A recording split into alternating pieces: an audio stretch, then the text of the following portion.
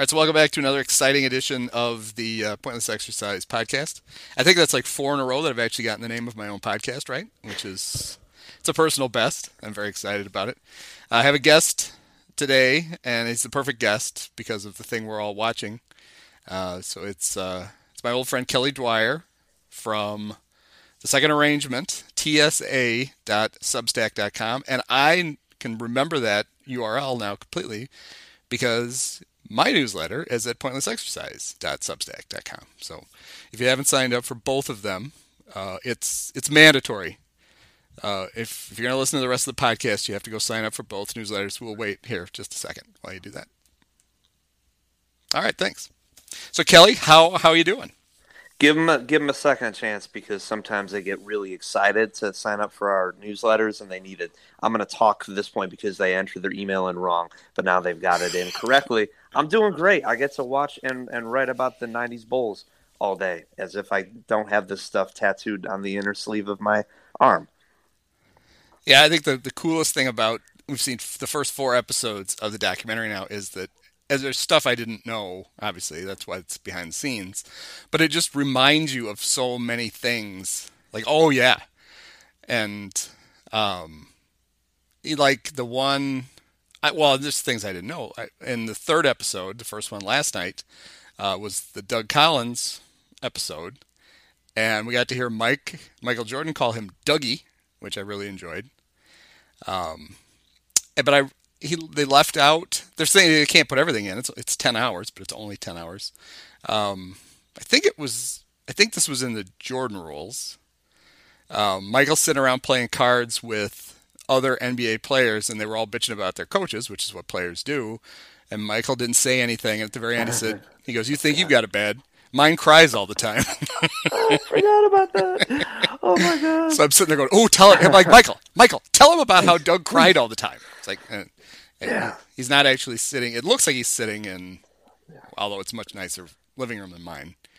I do think it's nice how much Michael had dressed up for the interviews. I love it. I love it. Yeah. He's just I mean, whether he was Michael Jordan, the famous basketball player or not, he'd be wearing those clothes right now on that afternoon. Somewhere in North Carolina as the head of his landscaping business or something like that.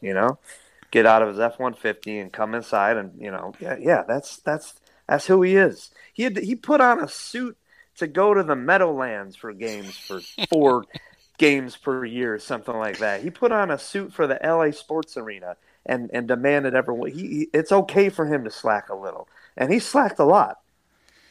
I think he missed an opportunity though. They interviewed him 3 times. He should have broken out, probably larger versions now, of some iconic.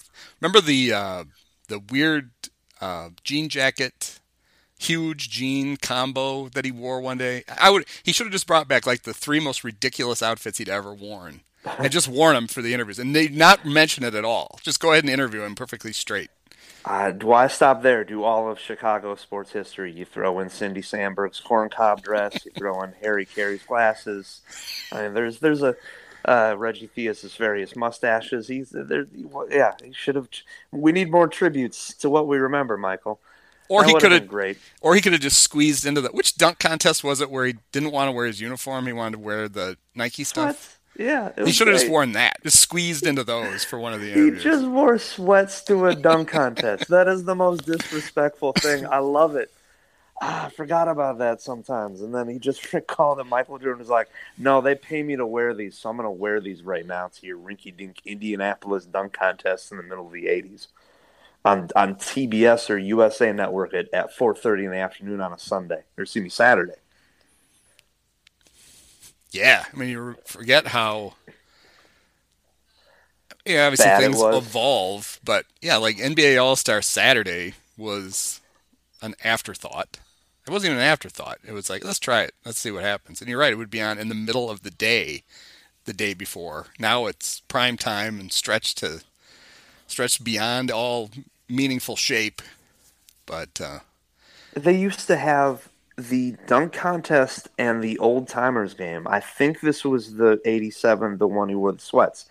They had the first round of the dunk contest, then the first half of the old timers game, then another round of the dunk contests. Then whoever survived the first half of the old timers game would come out to play the second half, and then the final round of the dunk contest. This is a dunk contest with Dr. J, Dominique, Larry Nance, Randos, and Michael Jordan, and it was interspaced with like Rick Barry and Johnny Red Kerr and Tommy Heinsohn's, Pitts, and oh my gosh, it was badly run organization. Well, somebody earlier in February was lamenting or wanted them to bring back the old timers game. It's like, dude, don't you remember what happened in the old timers game? I mean, unless you're going to get sponsored by a surgery center. Yeah. Because everybody just tore their Achilles. I mean, the game ended when they ran out of ambulatory players, and it was usually like in the middle of the second quarter. They might as well just either they could just start it as a wheelchair basketball game, or just give the guys chairs as they start to go down and finish it that way. But there was a reason that they don't do that anymore. And really, I mean, who do we want to? Do we really want to see any of those old guys in tank tops? Some ever of them. Again? Some of them. Andres Nocioni. Oh, the Noach. That would be great. Mark Bryant. There are many. I got to be careful with, I don't want to mention anyone who's passed along, but, most of my favorite players are 7'1", so I want to see just about all those guys, suit up again, but I can't remember, which ones are. Gosh, I really do wish that they had dug into more of the 95-96 Bulls and mentioned the fact that they had three different Pistons on that team at one point, and James Edwards just sort of rolling around making a paycheck. Yep. I really wish they dug in. So maybe they'll do a whole episode dedicated to 95-96. I have not been going down the spoiler route, but there's just so many jokes to be had about this team. Yeah, because as much as they hated the Pistons and I hated the Pistons, and a quarter of those two championship teams ended up with rings from the Bulls. It's insane. Sally and Buddha, and who was the third? I rattled it off the other night. Remember, they got Trent Tucker, and Rodman, and Rodman, Jesus. Walker. Was he? No, those were Knicks. I thought Trent Tucker may have, because he was Isaiah's best friend until Isaiah, as with every single other one of his friends, betrayed him in some form. And oh my gosh, I'm so happy everyone's just angry at Isaiah again. That's so much fun for me. It was. It's a blessed event. When I could tell last night they were going to go down the road of making a big deal of the handshake thing again, I'm like, oh, come on, we've been through this. But it was tremendous. I mean, I can absolutely see why they did it, because Michael's reaction was incredible, and basically said, he takes the iPad and doesn't even want to look at it and goes, you're still not going to convince me he's not an asshole. And Horace calling him straight up bitches. And then Dennis had the perfect how did Dennis say? Oh, yeah. He was the first one that talked about it, and he goes, we weren't shaking hands. We just walked off the court. Thank you guys for kicking our ass. Like, if you go back, their excuse at the time was, we did it to protest how Phil Jackson was getting his way with the referees and whining all the time. And we didn't respect that. It's like, it's Isaiah. It changes all the time. And, the Celtics did it. You can go back and look at it. That's just fine. But when there's a big show, as Jordan pointed out, of you guys, he's so lame. Isaiah, he hugged the owner or the GM coming off. You don't do that. Cool point guards don't do that. Give a big class to the owner. Well, and then today Isaiah he basically said, well, if I know it's going to be this big a deal, we'd have stuck around to shake hands, and then I would have been on the dream team. It's like, well, no, that's not why you weren't on the dream team. I mean, it might have factored into it, but Michael hated you, but so did everybody else. Absolutely, everyone hated him. And I can you jog my memory who coached the dream team? Chuck Daly. Huh. And so your own coaches the Olympic team, and you don't get on it. But it's not his fault. It's not your fault. Nothing that you did is the reason that the other players are like, this will be fun, but we're not going to fucking play with Isaiah. And he totally was a legacy. Like Isaiah can bust John Stockton, 10 ways till Thursday. And I'm sure there's plenty of evidence of him doing that from 86 to 88, or excuse me, 92. But by then, like Isaiah was like 18 months away from blowing out his Achilles at that time.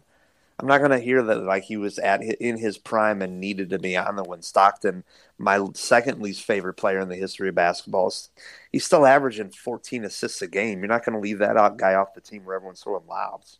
Well, I mean, if you don't put Stockton on the dream team, the team is not as deep as it needs to be at bangs. So Stockton has to be on it. Especially Chuck, a guy with that hair. He knows. He's like, all right, we need a variety of hairstyles. Who's going to bring the bangs? And it's like, well, Leitner's kind of got him. That's why we're going to keep him instead of Shaq. But Stockton, I mean, that's the perfect amount. So he's Yeah. on. Remember, guys, we're gonna be in Barcelona. This is the early '90s. We're gonna need some bangs. These are some swarthy, good-looking men with Brian Ferry haircuts. Do you guys know Roxy Music? No. Well, okay, I don't know, but just big floopy haircuts. We're gonna need to fill it up. I don't. And Isaiah may have paid some sort of glue to bust Stockton's leg in the practice, if you recall correctly. Like he broke his fibula. I still don't remember why. Like Stockton didn't actually play on the dream team because he had a bum leg. Oh, that's right. Yeah. Isaiah cackling at home with his Cupid doll.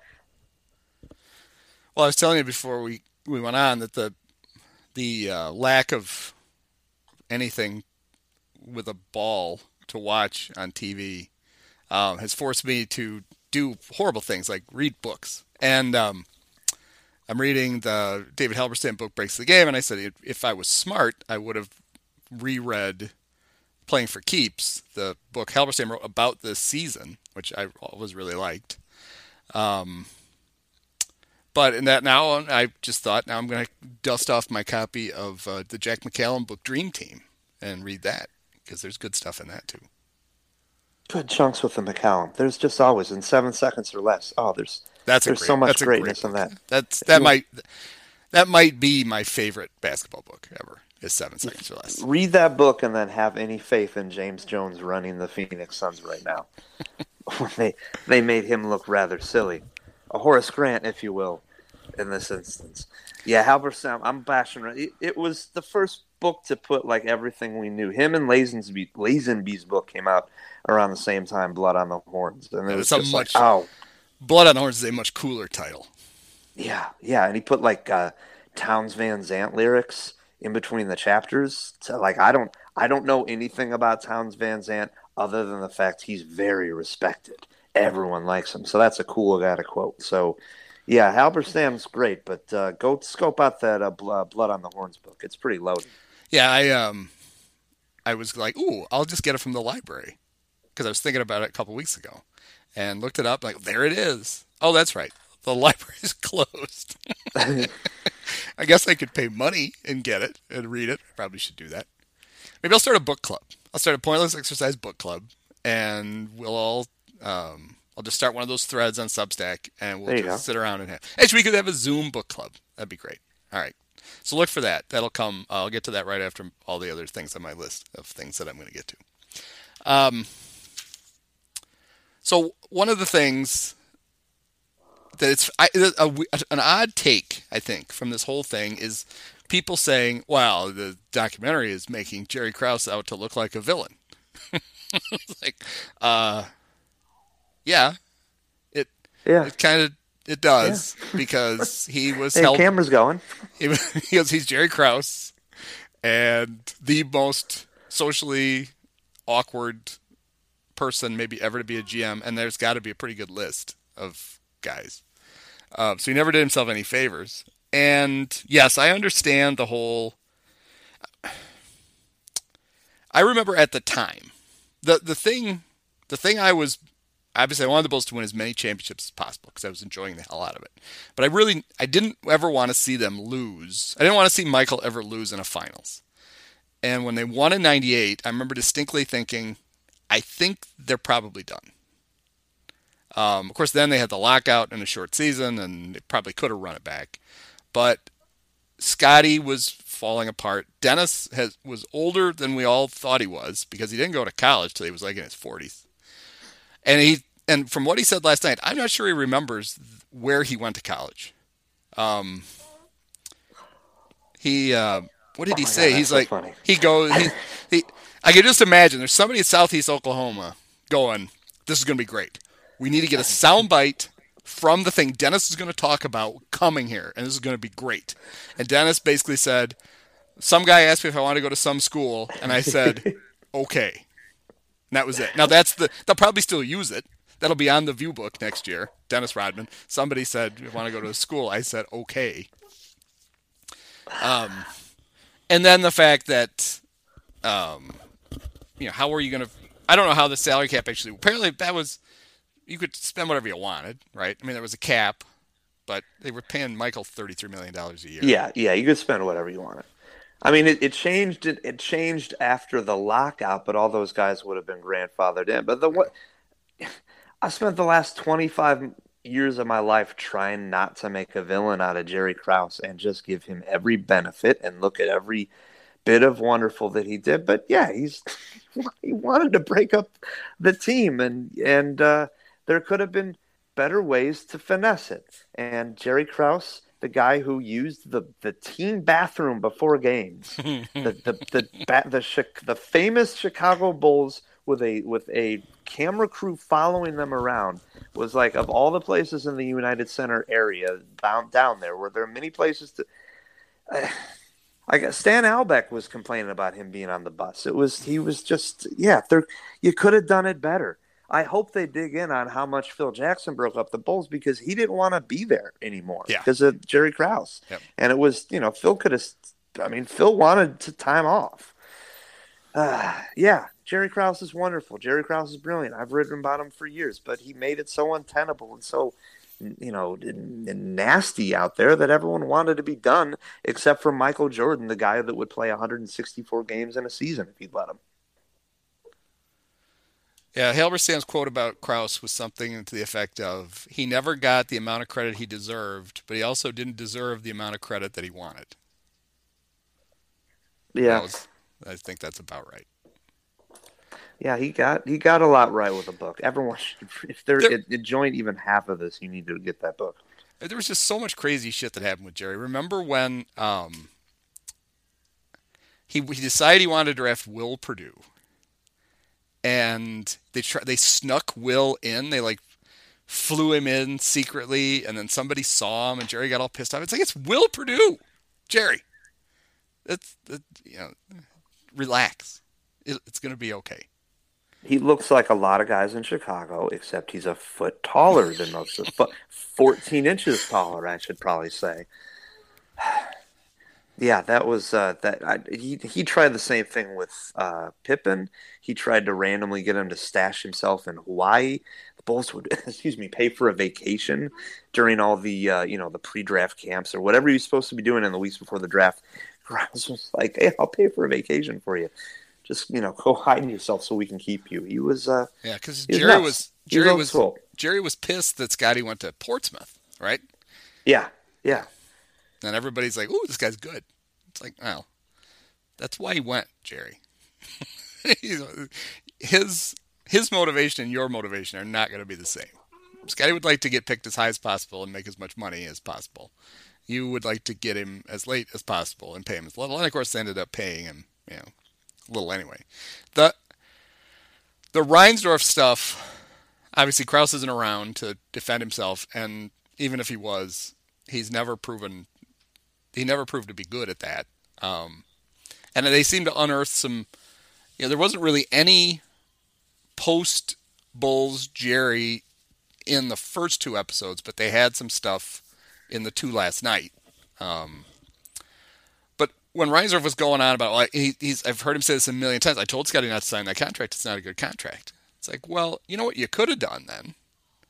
You could have offered him a better contract. You're the guy who owned the team. Instead of just going, this is going to screw you. This offer we're making you is designed to screw you. So maybe don't sign it.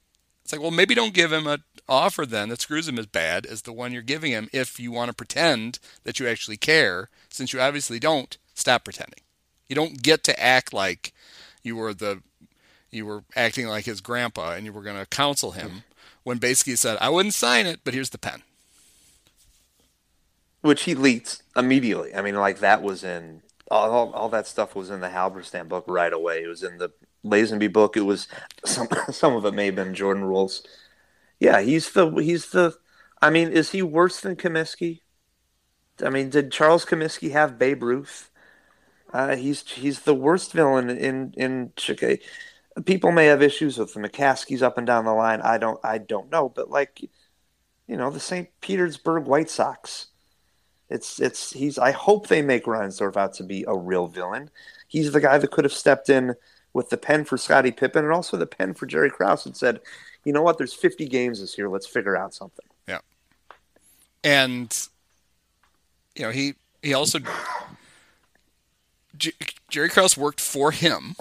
And you don't get to sit around and go, well, I didn't agree with any of that. It's like, well, you were the boss. You can actually make the people who work for you do things once in a while. I mean, obviously, you're not going to do the guy's job for him. But when it's, this might cause the greatest player in the history of our sport to retire again, early again. Maybe we should do something different. But they were too busy you know, clearing out Phil's office for Tim Floyd. Yeah, and he doesn't like. He'll probably sell Krause out on Tim Floyd. 100% he will. And I mean, he should have. He tried to hire him in the '90s or like way earlier. Like the first episode, the first one, he's like, Jerry Krause worked for the White Sox. He called me up and said I should run the basketball team. It's like that's like Jerry Krause is obnoxious and had an ego and thought he should run the Bulls. He had kind of ran the Bulls for a month back in the mid '70s before they kicked him out because he stepped on his own tongue.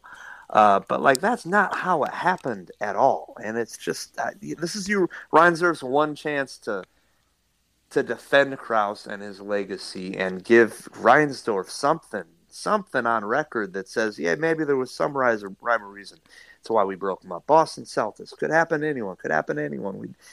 But he starts off by going, he worked for the White Sox and called me up and said I should run your basketball. Like, God, just try to pretend like you've been interested in this life that's been so blessed, that's been so. I mean, I know the Sox stink, but just not a Reinsdorf fan. Well, and part of me admires, he basically, he bought the White Sox with, he had to put his own money in, but mostly Eddie Einhorn's money. He was the chairman of the Bulls when he was, for a long time, when he was like only owned like the fourth or fifth most shares. But he was chairman of the board because the other, like Lamar Hunt was like, I'm running the Chiefs. So why don't you run the basketball team? I'm busy. And then eventually, the Bulls became so insanely profitable that he raked in money, started buying out other guys. But he did it. He did it the way every American wants to do it. He bought things with either not as much money as they were worth, or other people's money, and then made himself insanely rich. Which, how much could it really cost to buy a baseball team off of Bill Veeck? $800,000. Pay off your car loan. I remember being in a bar at a way too young. I think we were coming back from no, it wasn't a Chicago Sting game, something in the summertime, but coming back from a sporting event of some sort and going to a bar. I was 8 years old, and seeing one guy I kind of recognized and another I didn't recognize his face staring up from underneath the urinal matting in this bar, and then going to ask my father who they were, and he explained that the other one's Einhorn, and that's Reinsdorf. And I think that was before the St. Petersburg stuff. I think that was like just in deference to Carlton Fisk, maybe. I don't know. I forgot how they made Carlton Fisk retire right in the middle of the season too. I spaced on that. It's a little while ago. They're just swell folks. Yeah. Well, I mean, If I think if Michael Jordan had been Harold Baines, he'd probably Jerry would still be trying to convince him to play.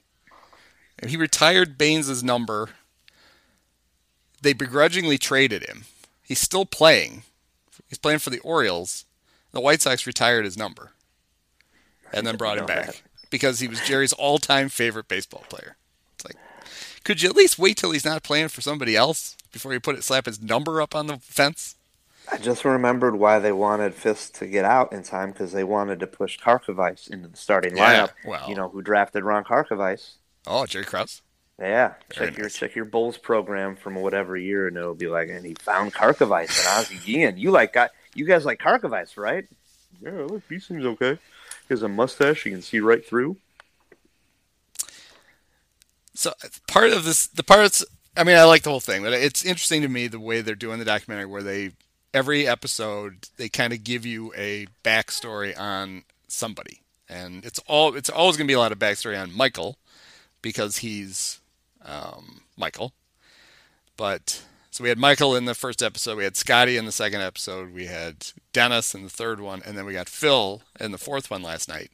And whoever dredged up footage of Phil Jackson coaching basketball in Puerto Rico deserves, a massive raise.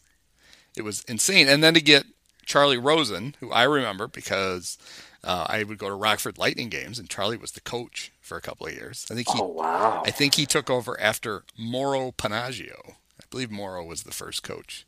Norv Van Leer eventually coached the Lightning and threatened to kill Benny Anders in the locker room during a game. Oh my God, Benny Anders. Okay. But so there's Charlie Rosen, and he's trying to describe what it was like to coach basketball in Puerto Rico. And one of his lines was, they would kill a chicken in a graveyard and pour the blood on the visiting team's bench. Well, of course.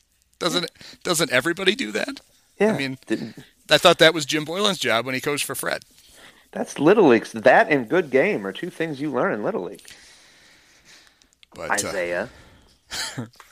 Yeah, that footage, I was disappointed because, remember, when they wanted Cross wanted to hire him for Stan Albeck, Phil Jackson showed up with a Panama hat. He wore a hat to a job interview with a macaw feather stuck in it and chinos. So I'm assuming that he was going to be some, at the very worst with a Selleck mustache. But no, he polo shirt tucked in, his giant Phil Jackson ass hanging out all over the. I mean, like he was pretty straight laced in Puerto Rico. I was surprised for a summer gig for him too.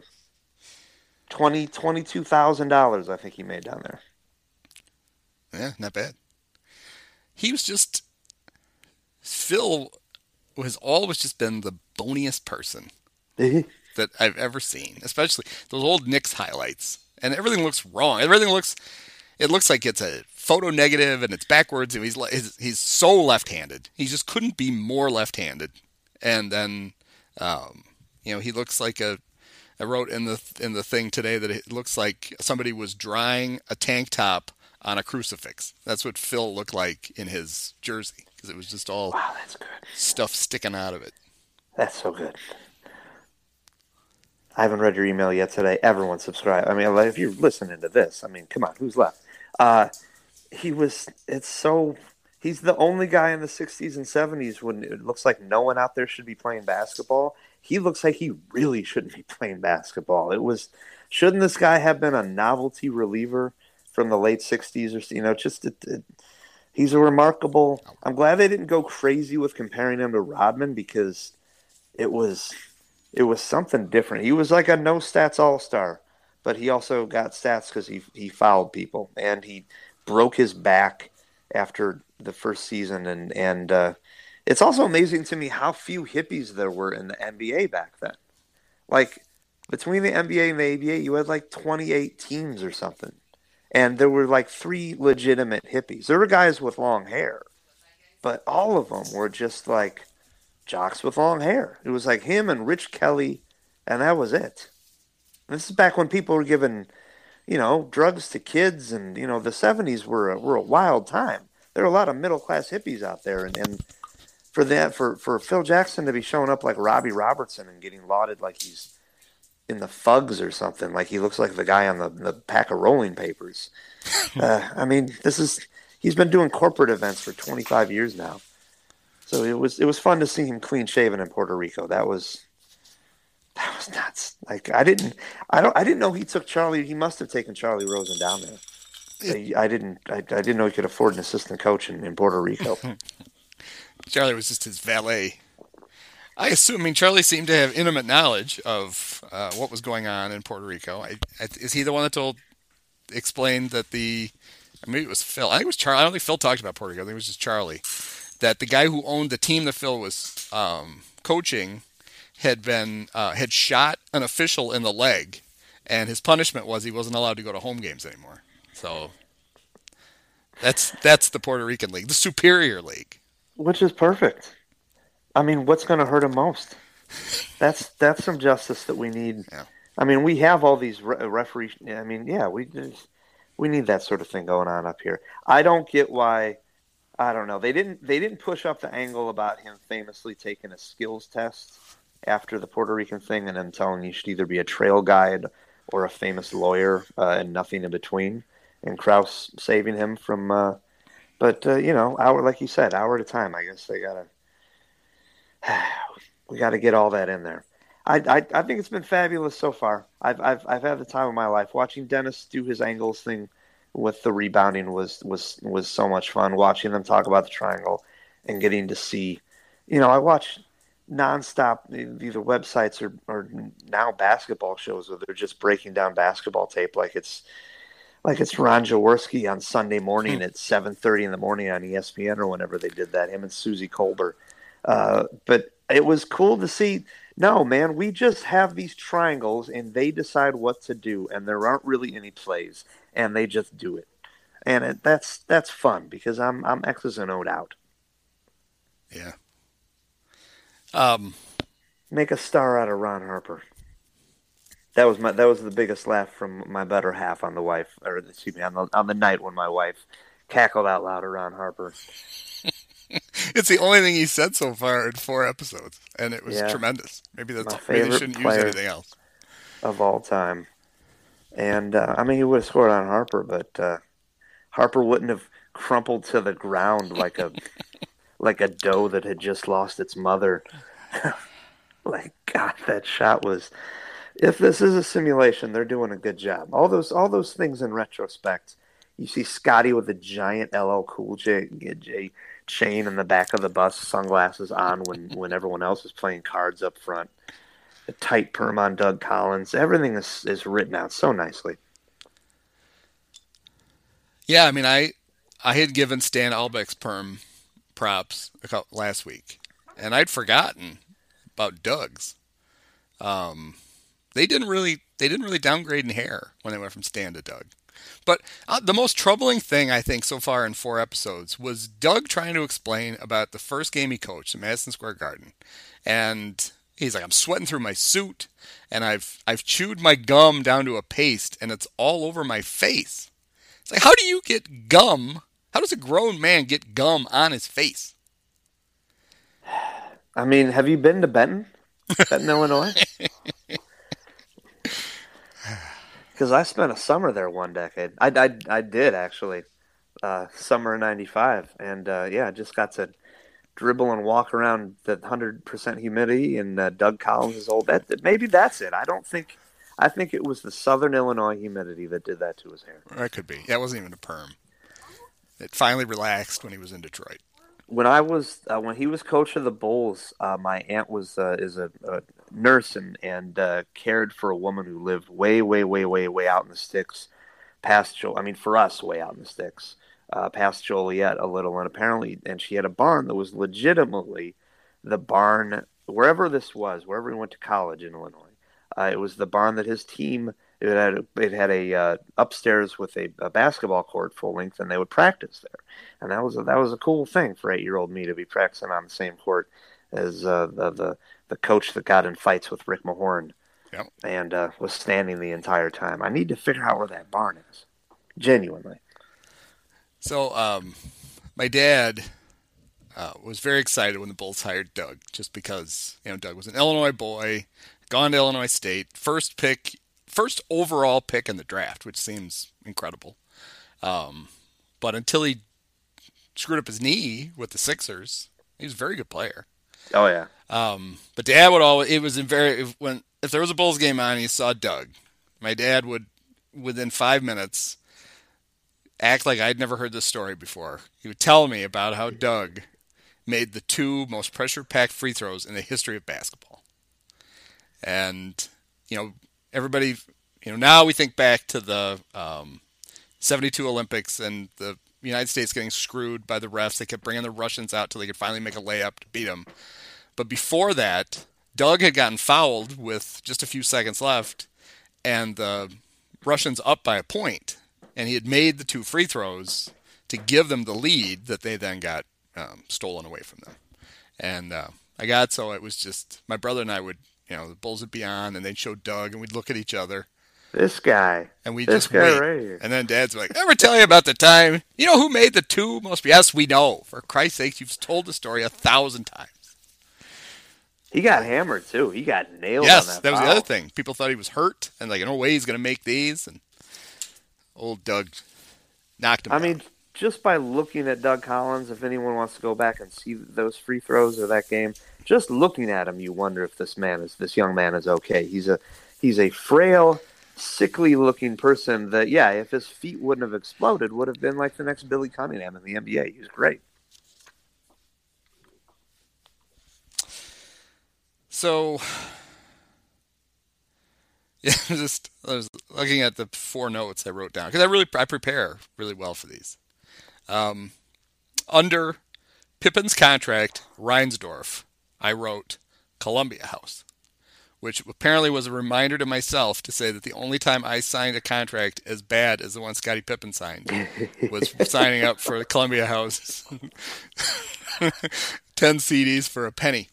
Although I thought it was a reminder to go cancel your subscription. I'm still getting them. No, one thing I learned when I was in college was, so you could sign up for Columbia House and then never send the cards back.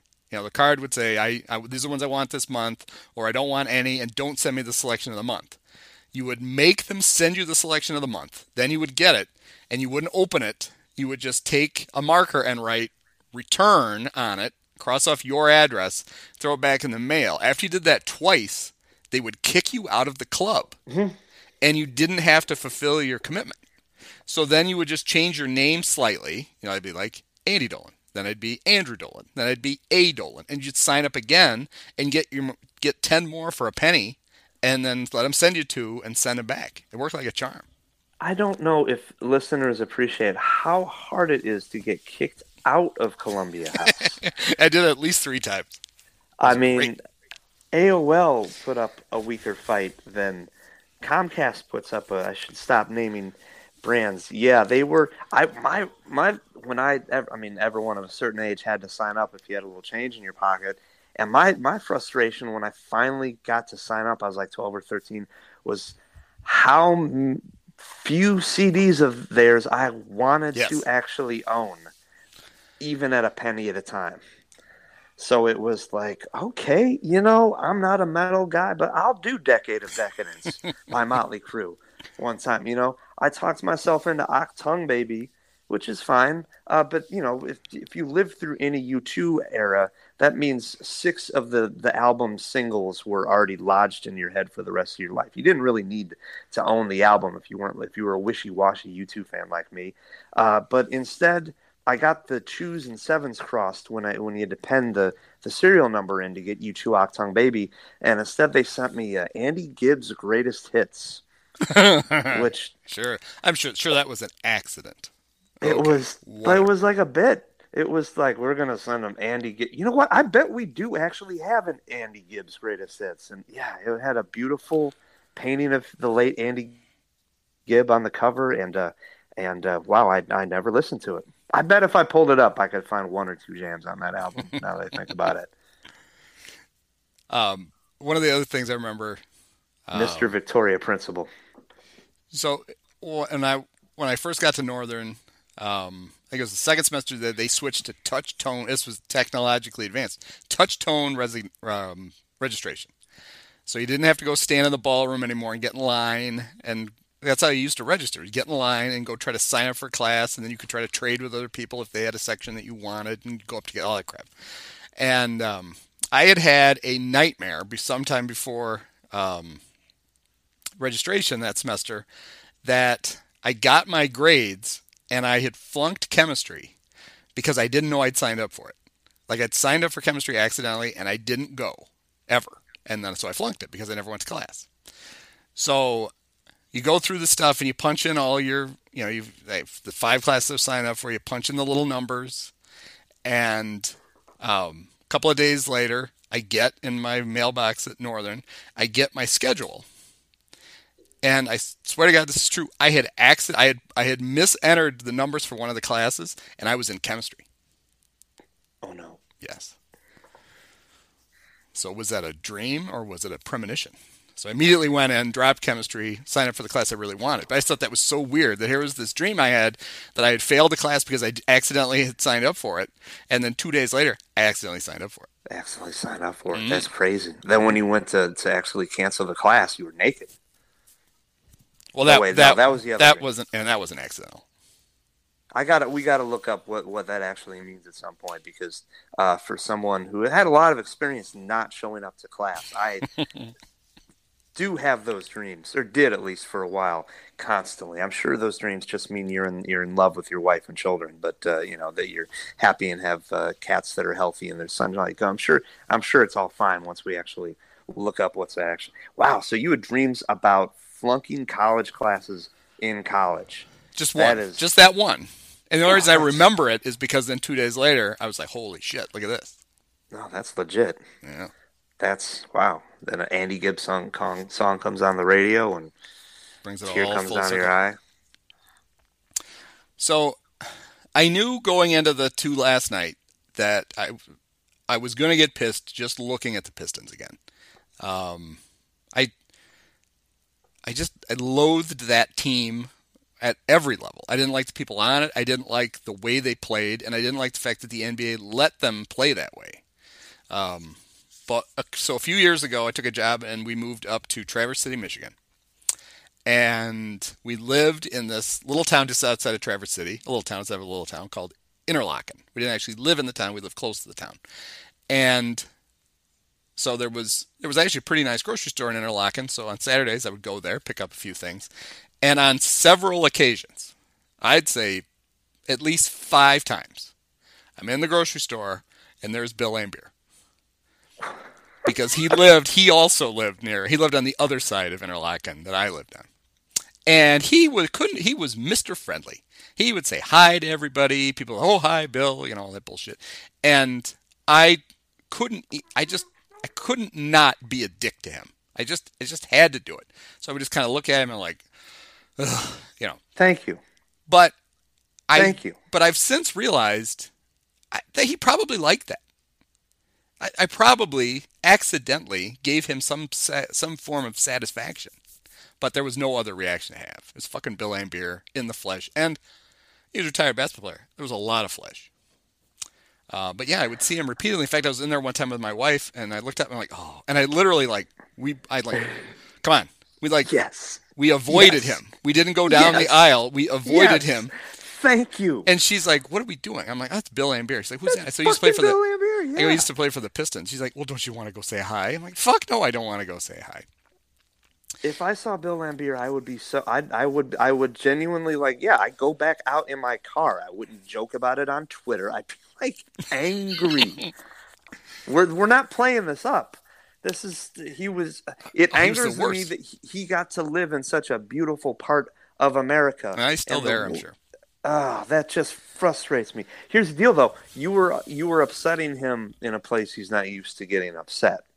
So, I'm sure that hurt him. So keep your chin up on that, because you take God's word. He's just there are no redeeming qualities about him. And then you find out he grew up rich. Yes. Oh yeah, he was a spoiled little shit.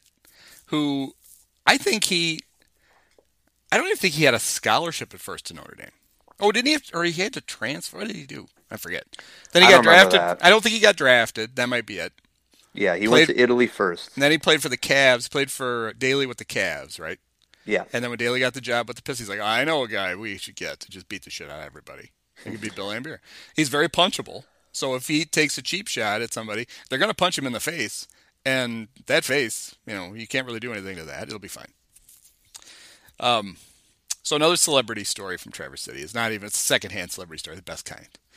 A few years before I lived there, Interlaken has this famous arts academy in it. It's a It's I think it starts in June. I think it starts in seventh grade. It goes up through high school. There may even be a college prep year if you really want to stay. It costs like $90,000 a year to go, and they've had like Alicia Keys went there, and Tom Hulse went there. I was very excited. I got a tour, and I'm like, I'm a dance. Hell yeah. I'm like, it's Pinto. Yeah, literally, like there's a picture of him as Wolfgang Amadeus. They have a beautiful sign thing, and I walked by and pointed at him like, "Oh, it's Pinto." And the tour guide was like, "That's great." I was in some leadership thing, and they were showing all the future leaders of Traverse City around, Thanks. Thanks, and pal. I'm like, "Hey, it's Pinto." So apparently, Rumor Willis also went to Interlaken, at least for a few years, and so Bruce and Demi would come up to visit. And so a friend of mine who worked at the college that I worked at was telling me the story. She's like, it's like 8 o'clock in the morning. She says, I'm shopping at Meyer, and she said, I haven't taken a shower. I have like my hair up. I've got sweats on, and I'm pushing the cart around. And I look up, and Demi Moore is standing in the aisle, like looking at something. It looks like she just got out of hair and makeup. And it couldn't be more beautiful, more put together. And Kathy said, all I did was I just backed the cart up and went into a different row. That's basically what I did to Bill Oh, Laimbeer. yeah, but I mean, God, I'm so glad you spurned him. I'm so glad you had that a visceral reaction still exists Oh because yeah, yeah. It was never like, hey, that's Bill Laimbeer. I was like, oh fuck. I remember the first time I ever saw him. I had to look at him twice because it's I like had to look at him I'm like, twice. it's really fucking Bill Laimbeer. Oh no, this is no good. Um, so I'm gonna ask you the impossible question because I get asked by people, hey, when is baseball gonna come back? And I'm like, well, I don't know. They're gonna they're going to go down and play in America's Cat Box in Arizona at some point and have a sham of a season, and I'm going to enjoy every second of it because I miss it. But at first, we heard this plan that the NBA was just going to ship everybody to Vegas and lock them up, quarantine them, and play out the rest of the season, and then just have the playoffs there. Then it was like, okay, the regular season probably done. Then the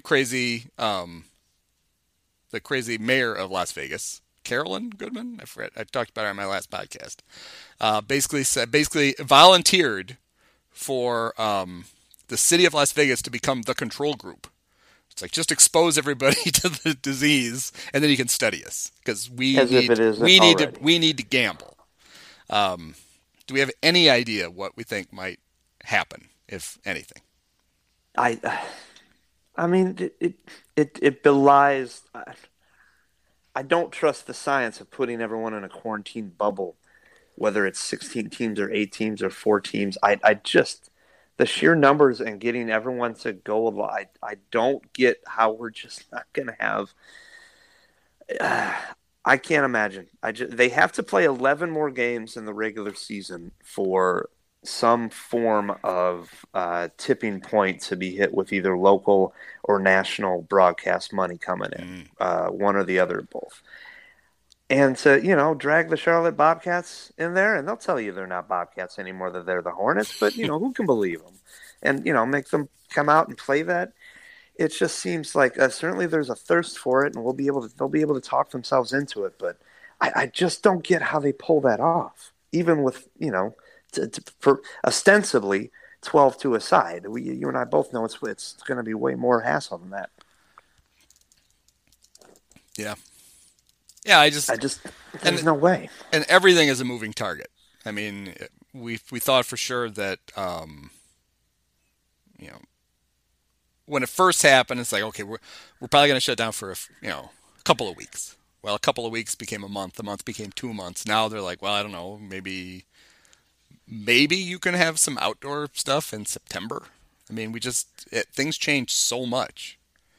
Um, And we're owed this. I mean, like, it's a huge, huge drag that people are going to lose money, and then also people aren't going to see, in a way down the line, get to see these players in their prime. And we're going to miss out on this for a while. But there were also 82 games in a season for however many seasons this thing has been going along. And for the last 54 of these seasons, they haven't really needed 82 games. So it's just fine for everyone to take a little break. yeah. I think, this is also me talking 5, 6 weeks into this, but it's just okay for this to go on. We spent, especially these last four, however, the LeBron era is just everything feels like such an intense have to pay attention to everything.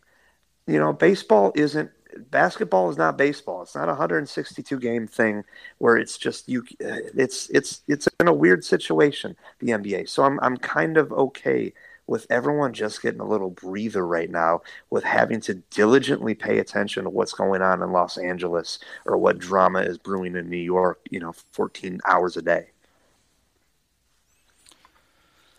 Do you think Nicholas Batum thinks he still plays for the Bobcats? No, because those checks. And Oh, they're that's true. putting a little hornet on those checks. That would be the reason he would have figured it out. Actually, I'm not even sure. Also, I'm not even sure. They may have already been the Hornets winning, but I was trying to think who's been on the team the longest. I was going to say Marvin Williams, but Marvin's a Buck now, so that wouldn't have worked. yeah, Batum had a right before the season ended, he did a little interview with the paper down there. He was just like, "Yeah, I'm really sorry I'm making all this money and that I'm not good. I didn't think it was going to happen this way either, but Michael Jordan shows up with a lot of money. Yeah, so it was very self-aware. The whole the NBA basically doubled its salary cap in 2016, so just a certain subset of players just could randomly get a ton of money. And I loved that happened. I know it's unfair, but I just love how chaotic and silly that made everything. 2016 will delight me to no end, and it has to delight me because that's the year that the Bulls signed Dwayne Wade and Rajon Rondo to play basketball for them. And that's the last time they made the playoffs. Yeah, that was a lot of fun. That was. Oh God, I think that was the last time I've been in that building. It was, but things might change soon. We don't know. We got to see how the Denzel Valentine era plays out. But I don't know. The Krause stuff from the retellings, I think that all came from Sports Century. Now that I think about it, I think that's where most of those are from. Oh, that So could they be. brought him in to talk about how great Michael Jordan is. And they're like, "Well, we got you, Jerry. Why the fuck did you do that to the Bulls?" What were you thinking? Whoa, whoa, whoa, whoa, whoa, whoa, whoa. Well, I mean, if anytime you get a chance to trade Scottie Pippen for Roy Rogers, why wouldn't you Yeah, do that? yeah. They got what, Phoenix? You want to pay Luke Longley as much money as possible, and you're going to give us a first round pick that will turn into Ron Artest? Okay, yeah, we're going to screw him up later, and he's going to play drunk for us most of this time. But yeah, Krause was so great. He was great. He was fantastic. He was really great at what he did, and he also broke up the Bulls. He just Yeah, you can be 100% did. right. You can be more than one thing, and Yeah. he was many things. He was a lump, but he was a lump, multifaceted lump. Yeah, I mean, if you're interested in Nixon, seriously, no joke, just go check out Krause. He's a fascinating individual to scope out through these various books that have been written about him. So I noticed it must have been last Monday. Everybody was talking about Scotty's contract and all that stuff, and his ex-wife, on I'm sure it was Instagram, pointed out that he actually made more money in his career than Michael Jordan did.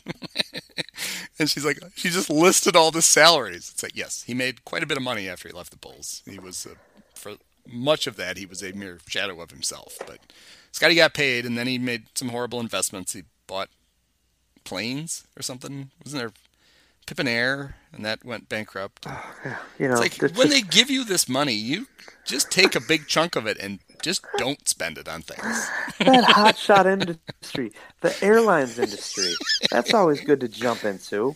Whenever you can, you want to pull out, name an airline from 1988 that's still flying, Scotty. Yeah, but I think I'm gonna give it a whirl. Scotty bought. I, Hey, I'm getting booed by my own dog. Hey, I, keep it I down. know a guy who's nicknamed Air, so I'm pretty sure. One time I jumped off of the free throw line at a slam dunk contest, so I'm sure I can handle this airline thing. Plus, the Bulls also gave him a very nice contract in 2003 that he played about 4 games under. Yep. So, what are you doing? He's upset that they didn't renegotiate the contract of an MVP in 1993 when they could have. They could have, and they could have done it in '95. They could have found a way to get Randy Brown at the same time. They could have done everything. They could have. That's what puppies can sniff out. Just them trying to mislead us when it comes time to Jerry Reinsdorf trying to rewrite this entire thing as if he wasn't the worst thing that has ever happened to anything. The Bulls, Andy, sit on the opposite side of the benches now in United Center, and the Reinsdorf let that happen from Arizona. He let it happen. He lets him wear red at home. What is that? That's just it's an embarrassment. It's hurtful at times. They took the big orange ball away from the midcourt, which kind of looks kind of cool, but like you're in the United Center, that's where the big nonsense orange ball goes. I don't like the idea of the mixing up of the uniforms. It's like, wow, we need our home fans need to see the road uniforms once in a while. Do they? Do they? They don't. Especially if Zach LaVine is going to wear green shoes. It's like it's not Christmas, Zach.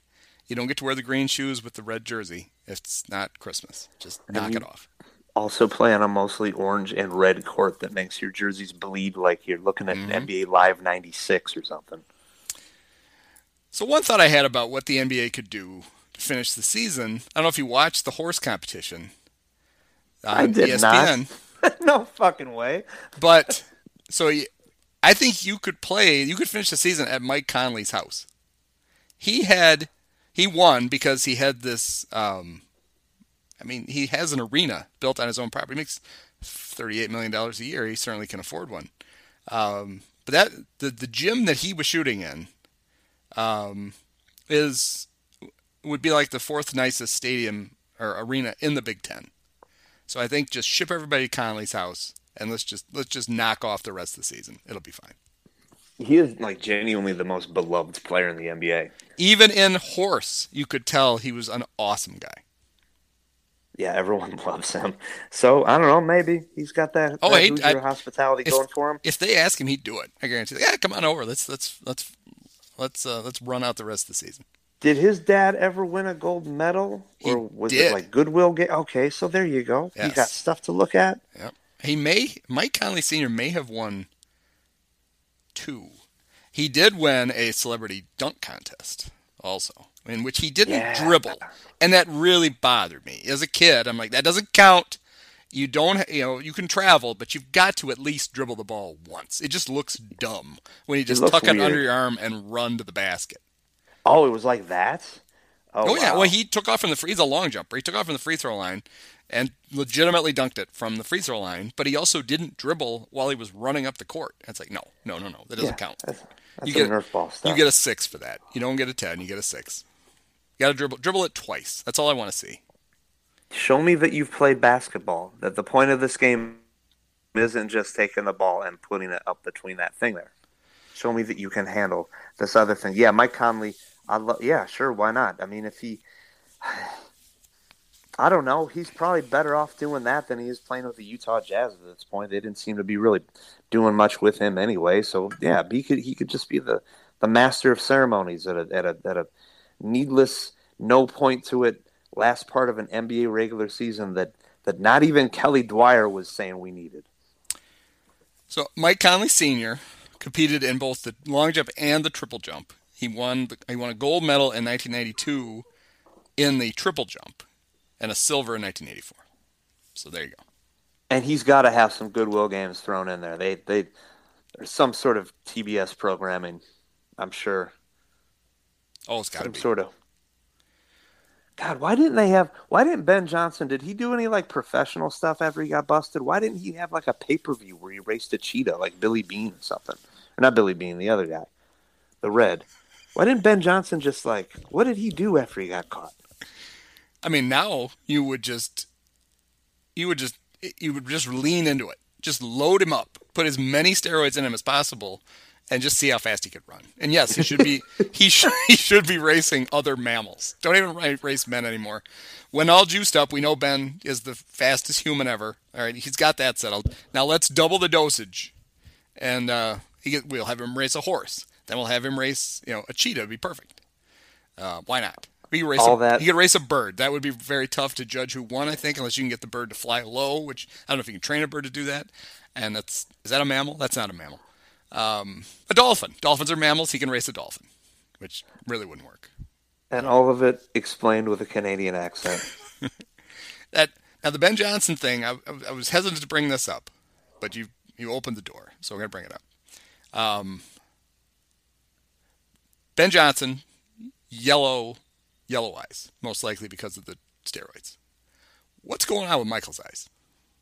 I'm a little worried for him, actually. This is not, I'm making fun of Michael. I'm a little concerned about him. But one thing I did think of a joke immediately when I saw it, and it really wasn't a Michael Jordan joke, but I'm picturing Mark Giangreco sitting at home going, I can't joke about that. It's the flashbacks to Murray made fun of Walter Payton for being skinny. And then 2 days later, Walter told everybody he had liver cancer, and Giancarlo was like, "Whoops!" So he's sitting there going, "Oh, I got it. Nope, I can't do it. It's probably nothing. It's fine, but I cannot make that joke."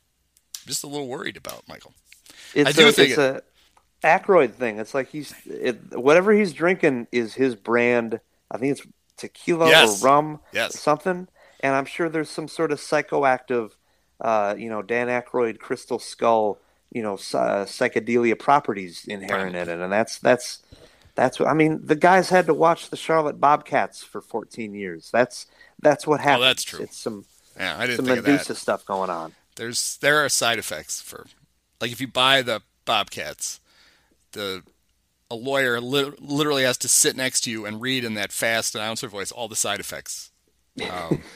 May cause yellow eyes, explosive diarrhea, etc., etc., etc. Giant velvet blazers.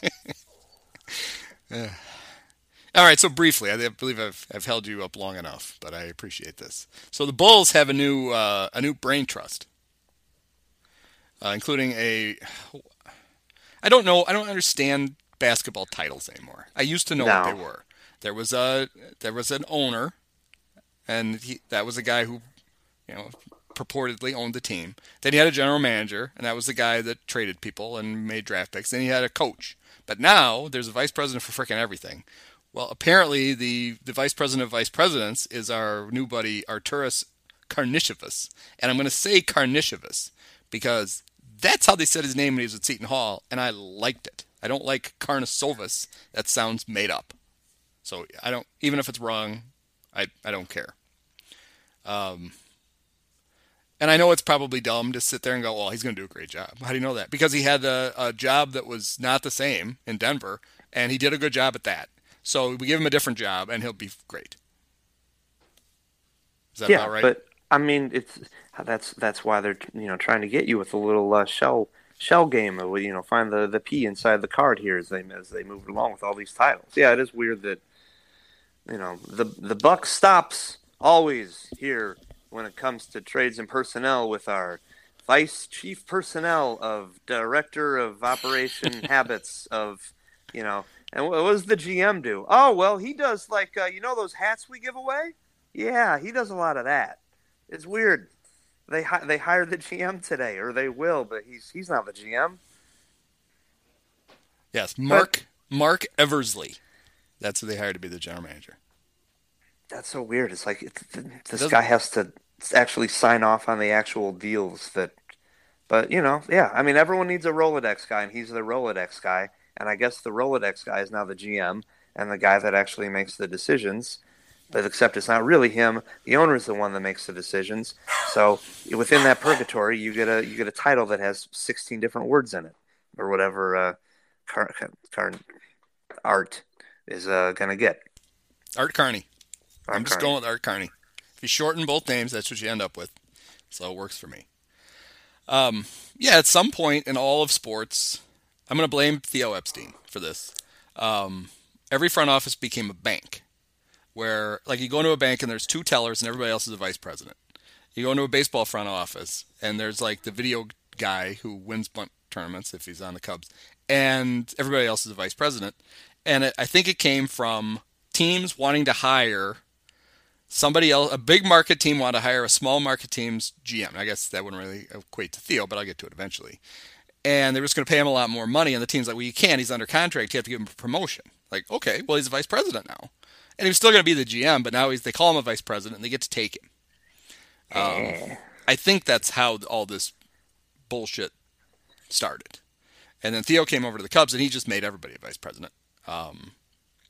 And it somehow has leached into all of pro sports I to the like point that. now where I just don't really know who.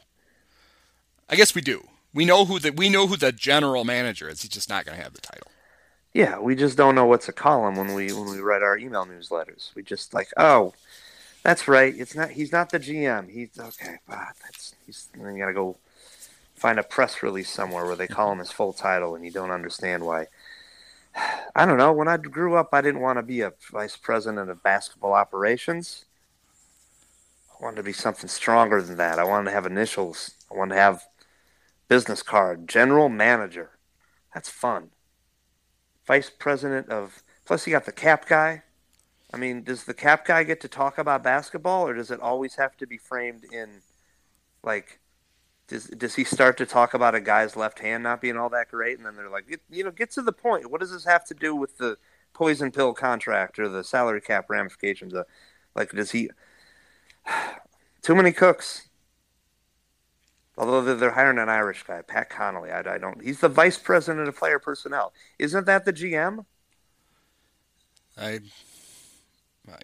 I'm not bright enough anymore to know. I just can't tell. But it's not. It's not from Iowa State, so I'll take it. That is true. I'll absolutely take it.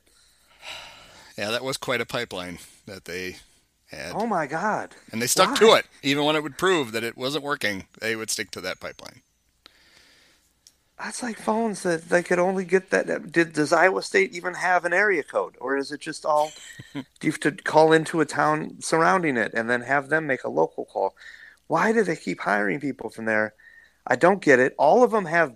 Garb Foreman got like chased out of jobs for doing bad stuff. I think it was some sort of infraction times 1,000. Tim Floyd is like. I remember having a conversation with Tim Floyd after Bowles used to let me in to cover games when I was very young, and it was his first year, and he's running the triangle offense, and after his press the little scrum after they got beat by 492 points, he talked to me about the triangle, and this, that, and the other thing about what was going on in the triangle, and I was just like, this guy is lying so well to me, and it was just like I was happy with myself, not as a cynical thing, but it was just. Oh, I'm a young man, and I can see through this, and I admire it, and I liked it, but I could see through it. That's good. I'm going to need that. And then you're walking out, it's like, oh, that's the coach of the Bulls who was just doing that. Well, you could argue that they hired all those Iowa State guys, and they missed the one guy who probably would have been the best coach. That was Larry Eustace. Larry, of course, most famous for living in an RV and going to parties on campus. Oh, yeah. Good career move, Larry. But he actually was a pretty good coach. He just kind of had some problems. This is before you had cell phone cameras, and yet he still was caught. His arm around the co-eds and a can of Miller Lite like 14 times when he had to sit and hold that pose. Yeah, they're fumbling with the camera. You know that they at some point, Larry's like, just give me the camera. They gave it to him. He showed them how to use it, and then he gave it back to them, and then they took the pictures that got him fired. Like, okay, good job, Larry. Remember when they hired Floyd, speaking of non-GMs, they hired him as some sort of vice president of basketball operations because at the last second, and I hope they put this in the documentary, the Bulls tried to get Jackson to come back in July of 1998. They're like, we changed our mind and we want everyone Oh, I back. remember that. Oh And they God. hired Floyd to be the president of basketball operations Yeah. at a at a coaching salary. And yeah, his big line that I can't remember on, I can't find it in any of the Tribune or anything like that. But he goes, "Now I don't like being called Jerry Krause's fishing buddy. Don't call what Jerry Krause does fishing." And I was just like, "Oh God, Oh. this is like Yeah. shitty Clinton. This is bad. This is not gonna work." And now you want to hire him to be Phil Jackson's boss because you think Michael will come back. And Reinsdorf just got up there and sold it. He sold it. Good Please times. sell the team, Jerry. So while you're selling things there, I'd let Michael run it. He can be vice president of basketball Yep. operations. Come up with a nice phony title for him, and let's move on. All right. Well, thank you, Kelly. This I is a treat. appreciated this. So once again, for the people who've got to the end of this podcast, they can sign up. They can get your newsletter at TSA, which stands for the Second Arrangement. TSA.substack.com. You not only get the newsletter, but then embedded in it, you get the podcast, which I also very much enjoy. And then they give you the special little link, and you click on it, and then that podcast gets shoved right onto your phone through, through whoever your podcast provider is. It's Apple for pretty much everybody, so they can get it there. So stay safe and enjoy the rest of The Last Dance because I found it.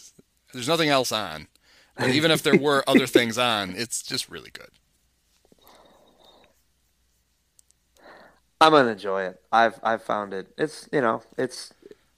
It hasn't disappointed me, and I'm the guy who walked into the Rock and Roll Hall of Fame with. Is it? Is it really? Is it? Oh, okay. No, it's been a blast. All right. Thanks, Kelly. Take care, everyone.